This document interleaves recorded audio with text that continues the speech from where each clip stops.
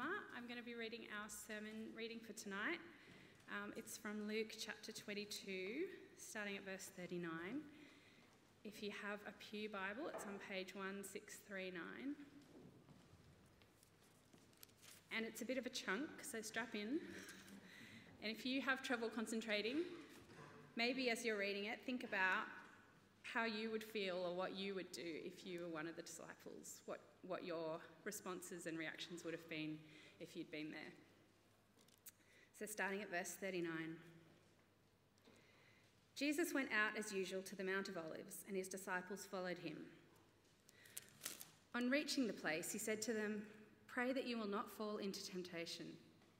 He withdrew about a stone's throw beyond them, knelt down and prayed, "Father, if you are willing, take this cup from me.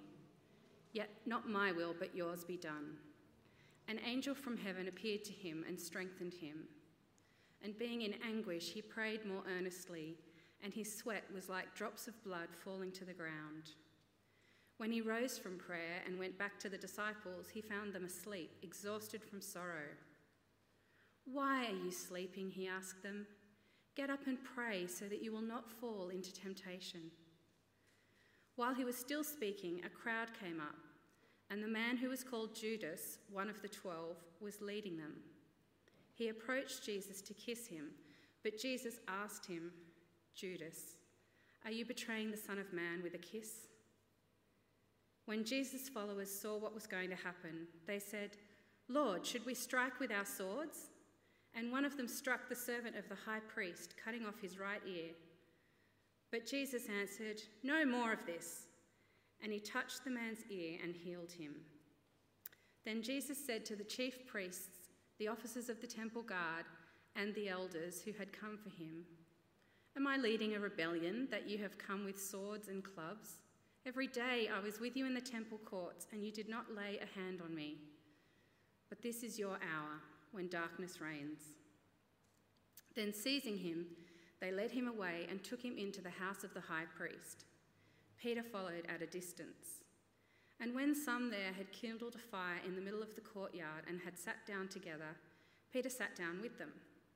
A servant girl saw him seated there in the firelight. She looked closely at him and said, "This man was with him." But he denied it. "Woman, I don't know him," he said. A little later, someone else saw him and said, "You also are one of them." "Man, I am not," Peter replied. About an hour later, another asserted, "Certainly this fellow was with him, for he is a Galilean." Peter replied, "Man, I don't know what you're talking about." Just as he was speaking, the rooster crowed. The Lord turned and looked straight at Peter. Then Peter remembered the word the Lord had spoken to him. "Before the rooster crows today, you will disown me 3 times."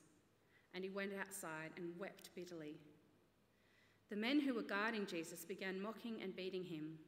They blindfolded him and demanded, "Prophesy, who hit you?" And they said many other insulting things to him. At daybreak, the council of the elders of the people, both the chief priests and the teachers of the law, met together, and Jesus was led before them. "If you are the Messiah," they said, "tell us."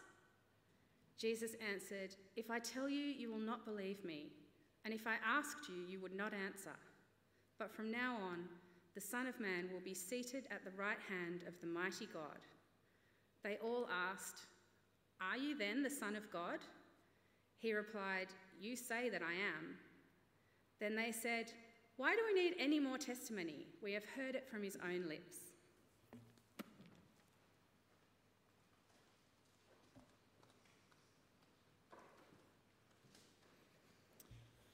Thanks, Emma. Good evening. My name is Mike. I'm a regular member, usually attending the 10 a.m. service. And if you've been here with us for a couple of weeks, you might notice that as we've been heading through Luke towards Easter, we've been following this kind of passion narrative of the Lord Jesus as he's resolutely set towards Jerusalem and towards his death and then his resurrection. But you may also notice that we've kind of skipped the first half of chapter 22, and that's not a theological choice, that's really just pragmatics about the availability of speakers, and partly because of the whole kind of COVID roulette game that we're all playing at the moment and who's in ISO this week.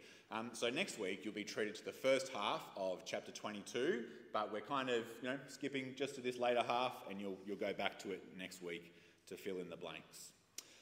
Keep your Bibles open there in chapter 22. I'm going to pray, and then we're going to look through this passage and hear God speak to us, and especially at this time of year as we're headed towards Easter. The Easter story, I think, even has greater relevance and maybe even more pertinence for us in this day and age. Let's pray. Father, we thank you that you are a God who speaks, that you are a God who reveals yourself to us, so that we might know you personally, that we might become your children through the Lord Jesus Christ. Father, we pray that as we hear this Easter story, perhaps again for the 1000th time, that, Father, you would speak to us through it. Help us to see the Lord Jesus. Help us to see him as the faithful Saviour that we need as unfaithful people. And we pray this in Jesus' name. Amen. Now, we have a link missionary with this church, Kelly Nicholas, who's been over in Japan, I think the last 13 years, maybe 15 years now. She's been over there. She was just with us a few months ago before she went back to Japan. And she taught me this Japanese proverb one time when she was out here on furlough. And the proverb goes like this. Maybe you've heard it. It says, "The nail that stands out gets hammered down." Right, this is the proverb she thinks, actually, it's a Japanese proverb that really describes Japanese culture. The nail that sticks its head out gets hammered down. Right, it's all about conformity. It's all about staying together. No one stepping out of line, and I think really it's quite a vivid image of what happens when you stick your neck out and make a nuisance of yourself. Have you ever jagged your foot on a loose nail sticking out of a floorboard? Perhaps those that live in old inner west houses with floorboards maybe. Ever snagged your coat or your favourite cardi or flannel on a loose nail perhaps in the house and torn a nice big hole in it? Right? It's that kind of nuisance. If you stick your neck out and you stand out against the status quo and cause a nuisance, if you stick out and cause trouble, you get hammered back down into place. And I think you might read this Easter story about Jesus and conclude that's what this story is about. Right? Jesus has upset the apple cart. He's rocked the boat, just to throw a few more metaphors in there, a little too much. Right? And now he's about to get his comeuppance. Right? The Easter story really is just a whistleblower story, isn't it? Right? Jesus blows the whistle on the corruption and the hypocrisy of the religious and community power brokers, and now he faces their retribution as a traitor and as a usurper. Right? It's not a new story, the Easter story, in that regard. This story has been played out many times in human history, and perhaps some people might hold the same narrative about more recent whistleblowers like Edward Snowden or perhaps Julian Assange. Right? They've just stuck their head out and they've been hammered down by the government who wants to put them in their place. Jesus perhaps is the same. Just the nail that stuck out his head and got hammered down, or maybe quite literally got hammered to a cross. Well, it's partly true, isn't it? I mean, Jesus did upset the apple cart. He did publicly challenge the religious leaders and the authorities. Jesus did kind of rock the boat, maybe a little too much. He did turn the understanding of ancient customs, very deeply held ancient and religious customs, on their head. And Jesus did blow the whistle on those who used the law and the scriptures to belittle others and affirm their own self-righteousness. Right? The death of Jesus is partly about the jealousy and the retaliation of, well, the status quo. They're the ones who contrive a reason to arrest him. Right? They're the ones who pay a betrayer in his own company to betray Jesus. They're the ones who stir up the crowd to demand his blood. And they're the ones who pressure Pilate into ordering his crucifixion. And so I guess the question is, what does make the Easter story, the story about Jesus' death, any different from every other whistleblower story? What makes it any different? And why does Jesus get memorialised with his own public holiday every year? What makes him so special? Well, I think the big difference is that this is not how Jesus understood his own death. It's not how he understood the reason and the impetus of what he was doing. His death is not about retaliation for his socially progressive views. No. Jesus understands his own death in terms of his mission and in terms of his faithfulness. Right? It's about his mission because this is the task that the Father has committed to him. And it's about his faithfulness because, well, Jesus the Son alone is the one who is obedient to God the Father. And I think we see both of these in our passage today. So there are our two basic points. First, the mission of Jesus, and secondly, the faithfulness of Jesus. Let's look at the first of those. Right? Jesus, we see, is not the unwitting victim of retaliation. He's not the unwitting victim of revenge. Jesus has spoken of his mission several times in Luke's Gospel. So if you go back to chapter 9, verse 22, a pivotal moment in Luke's Gospel, Jesus says, "It is necessary for the Son of Man," that's himself, "to suffer many things and be rejected by the elders and the chief priests and the scribes and be killed. And then on the third day, rise again." And then, if you just go back a few chapters and a few weeks ago, when we're looking at chapter 18 in Luke, verse 31, he says, "We are going up to Jerusalem, and everything that is written by the prophets about the Son of Man himself will be fulfilled. He'll be delivered over to the Gentiles. They will mock him, insult him, and spit on him. They will flog him and kill him. And on the third day, he will rise again." Right? It's no surprise what awaits Jesus in Jerusalem. Jesus has also anticipated both the betrayal of Judas, that's what we'll see in the first half of chapter 22, and also being disowned by one of his close disciples, Simon Peter. In the episode that unfolds before us, there is nothing here that Jesus doesn't know already. It's not a great plan of the chief priests and the Pharisees when Jesus expects everything that they're going to throw at him. And perhaps this helps us to understand perhaps his anguish, the anguish that we see in the Lord Jesus on the Mount of Olives, because he knows his mission. Right? He knows the Father's plan and he knows the way that lies before him. Right? So when he goes to the Mount of Olives, verse 39, he asks his disciples to pray, and then, verse 41, he withdrew about a stone's throw beyond the disciples. He knelt down and prayed, "Father, if you are willing, take this cup from me. Yet not my will, but yours be done." An angel from heaven appeared to him and strengthened him, and being in anguish, he prayed more earnestly, and his sweat was like drops of blood falling to the ground. Jesus is not the hapless victim of a powerful conspiracy, planned in secret and executed perfectly. And he's not the hapless fool at the mercy of political machinations. Jesus is presented here as having a very real choice. He can obey or he can disobey the Father's will, the Father's plan. It's entirely possible that he could not go through with his mission. He could give in to that temptation right here, knowing all the hardship that lay before him. But then, of course, if he did, we would know that he's not really God's Messiah. He's not really the Son of Man and the Son of God.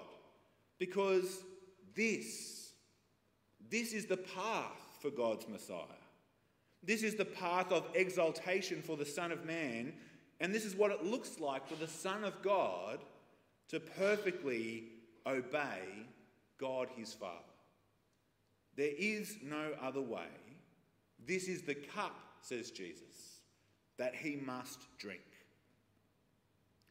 Now that's odd language, isn't it? I don't know if you ever talk about your tasks or your jobs or your duties as a cup to drink. You get up in the morning and think to yourself, what cup must I drink today? Or perhaps, what cups must I drink? You could try it tomorrow. What cup must I drink today? Guess I've got to drink the cup of taking the kids to sport. I've got to drink the cup of tidying up the house. I've got to drink the cup of going to the church working bee and picking up people's fingernails, perhaps. I've got to drink the cup of cooking dinner and hosting friends. That's the cup I must drink today. You could try and talk like that, see how it's received, positive, negative, or maybe they just think you're nuts. It's odd language to talk about a cup, isn't it? Why does Jesus use that language here when it seems to drop out of nowhere? The cup that he must drink. Father, take this cup from me. Well, we can tell from the context and the tone that whatever the cup is, it doesn't sound very gentle or easygoing at all. He doesn't want to drink it. And there is a lot of symbolism in the language that Jesus uses here. In fact, if you just go back a few verses to verse 20, you'll see in your Bibles that Jesus there speaks of a cup. That kind of fills us in about what's going on here. He talks about a cup as the new covenant in my blood, which is poured out for many. Yes, this is a cup that will initiate a new covenant with God the Father and his people, but it's a cup that's going to involve his own blood and the pouring out of his blood. That's no dinner party.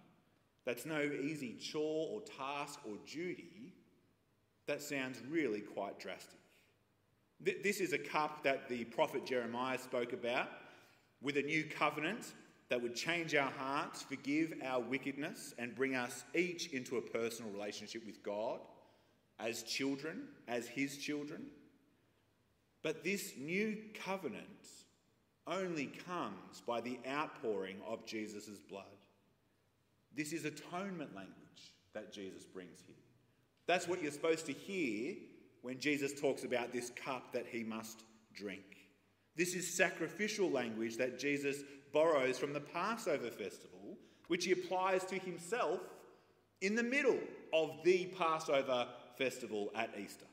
Right? That's what's happening at Easter time. Even to this day, Jewish people around the world and here in Sydney are going to celebrate Passover, remembering that time when God saved them as slaves out of Egypt and brought them into freedom to become his people. And how did he save them? By the blood of a lamb, which they painted on their doorposts and houses so that when the angel of death came, it passed over their house, seeing their sin was paid for by the blood of the lamb so that they might live. They don't sacrifice lambs anymore because there's no temple to sacrifice them at. But the Passover meal, if you've got any Jewish friends, is full of symbolism. And you do get to eat lamb. It's more appropriate really than even Australia Day, I guess. Right? The mission of Jesus is to drink the cup of God's wrath against all the corruption, all the evil and all the wickedness of humanity. And then to atone for that, just like the Passover lamb, through the outpouring of his own blood. Right? It's any wonder that Jesus prays, Father, if you are willing, Father, take this cup from me. Right? That's exactly what I would pray when I know hard things are coming ahead of me. If there's any other way, I'd like to do it a different way. Can you take it? Is it any wonder that Jesus needs his strength bolstered by an angel from heaven? Right? Is it any wonder that Jesus prays earnestly in anguish to prepare himself for what he knows lies ahead? Crucifixion is no dawdle. But isn't it a wonder that Jesus prays at all? I mean, where do you turn when you're faced with hardship? Where do you turn when you have a terrifying path laid out before you that you know you must go through? Isn't it a wonder that Jesus entrusts himself to the Father in prayer, praying, not my will, but your will be done. If there is no other way, then your will be done. I trust you. Isn't it a wonder that his prayer is answered with the appearance of an angel right at his hour of need. And isn't it a wonder that his anguish then drives him even more fervently to his knees to pray to his Father? Because while the anticipation and anguish of what lies ahead drives Jesus to pray, the sorrow of the disciples and the prospect of their own temptation drives them to sleep. That's what it does, not to pray. I'm so exhausted. Temptation, so exhausting. I'm going to have a nap. Verse 45. When he rose from prayer and went back to his disciples, he found them asleep, exhausted from sorrow. How could I possibly pray? Why are you sleeping? He asked them. Get up and pray so that you will not fall into temptation. Follow me. I'm the one who's got to go the way to the cross. And here you are asleep. Pray. Jesus knows the necessity of the cross to save people like his own disciples who are unable to save themselves. They can't even save themselves from sleep. It's a necessity that spurs him on resolutely in prayerful dependence, and it's a necessity that is just reinforced by the pitiful impotence of his disciples. Now, who will save this ragtag bunch of disciples who can't even stand by their beloved leader in the face of imminent hardship and temptation? Who will save them when they can't even hold themselves up in the face of sleep? And the hard questions for us: who will save us when we fail even our own standards of faithfulness and righteousness to those we love, let alone our own standards of faithfulness and righteousness before God? And who will save us when we're confronted with our own pitiful impotence in the face of death? What are you going to do to save your death problem? You can hide it. Doesn't actually deal with it. You see, this is why we need Jesus. This is why we need him to drink this cup, to go to the cross, to pour out his blood. We need Jesus to be our faithful Saviour because we are unfaithful people. Here's our second and final point: the faithfulness of Jesus. Right, and here we see a dramatic contrast with Jesus and every other character, every other person in this passage, and I'm going to walk you through them. Right, first, there is the mob, verse 47, who cowardly come to arrest Jesus under the cover of darkness. They don't want other people to see what they're about to do. It's shameful. And they come with swords and clubs, verse 52, as if Jesus is leading some kind of violent rebel militia and packing heat. Where in contrast, Jesus meets them openly and he speaks candidly, like he has done every day out in the open in the temple courts, no less. There is no need for Jesus to operate under the cover of darkness. He's got nothing to hide.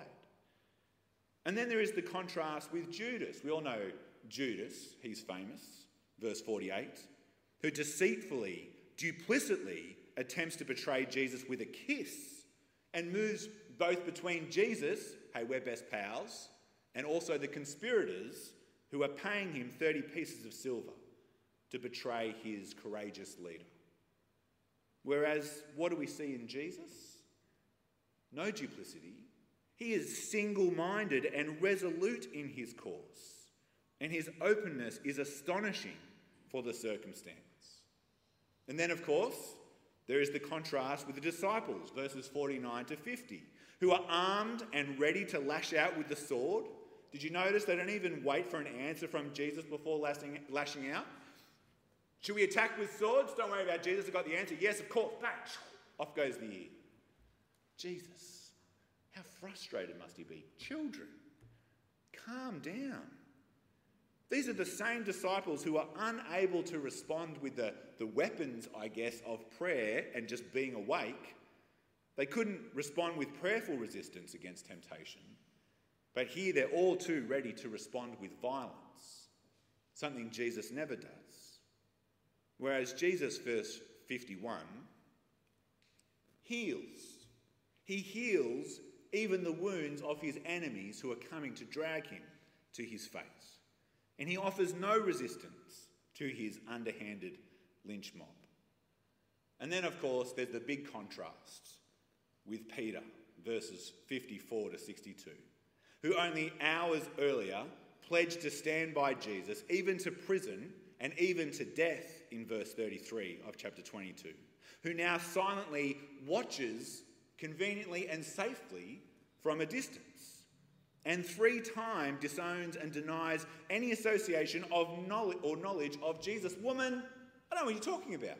Man, I don't know him. Peter is driven by fear. He's driven by fear to respond rashly and dishonestly when his own life is under threat.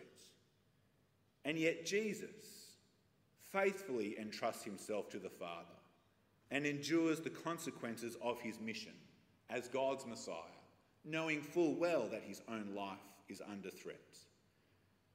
And then finally, there's the contrast with the religious leaders themselves, verses 66 to 71, who hold a kangaroo court that defies even their own religious law and regulations, who have Jesus beaten in custody, verse 63, you're not allowed to do that, who plied Jesus with accusations to justify their premeditated conclusions. Whereas Jesus, well, he faces them patiently, calmly, truthfully. He doesn't play their games or give them what they want to hear. Jesus isn't trying to realise his own death wish. This isn't a suicide mission.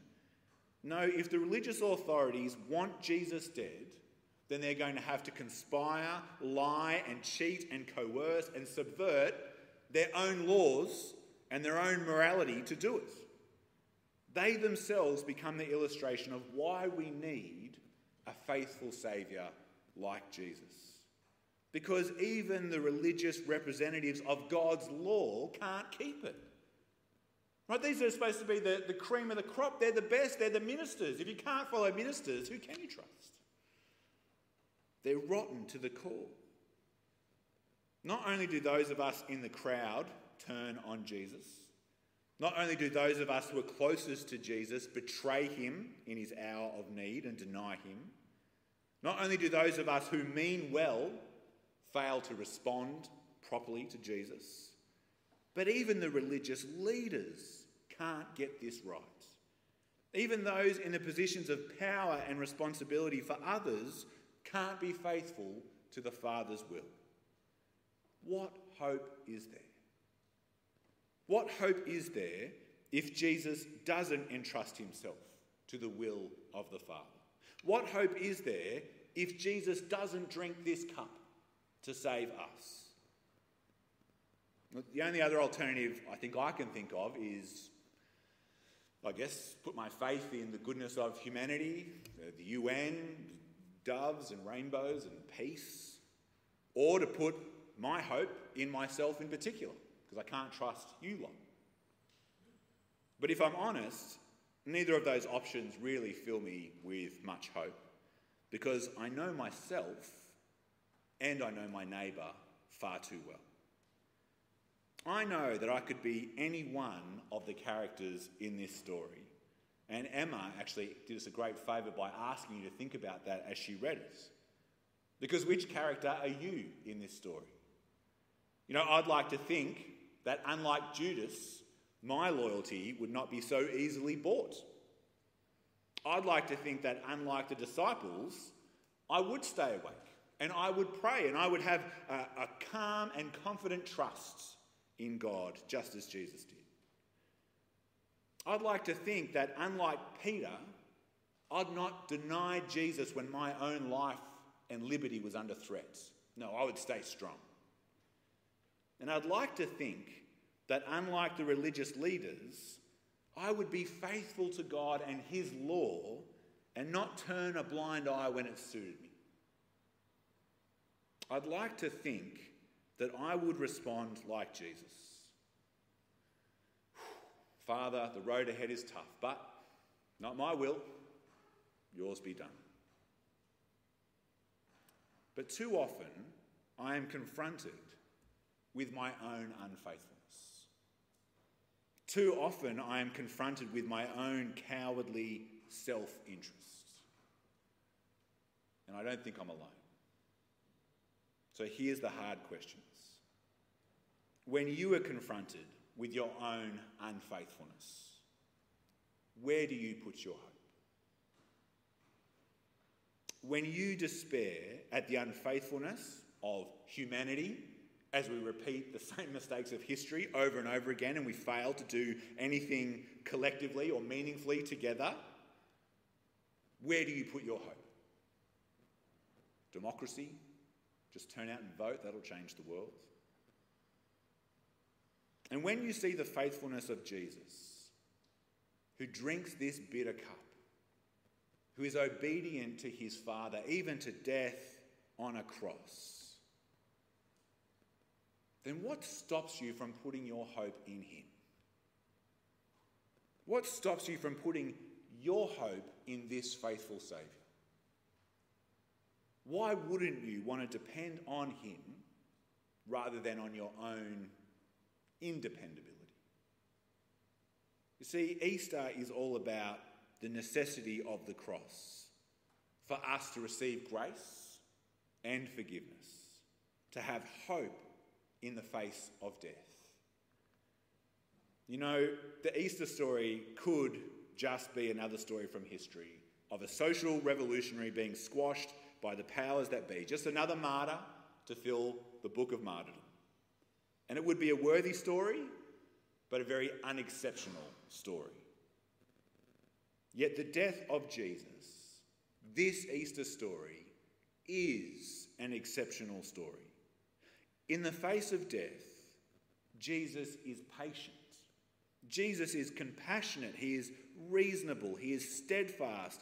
And he is faithful to the Father's will to drink the cup for us. And that's because Jesus is the faithful Saviour that we all need, because we are unfaithful people. Let me pray that you might put your faith and your hope in the Lord Jesus as the only faithful and dependable Saviour we have.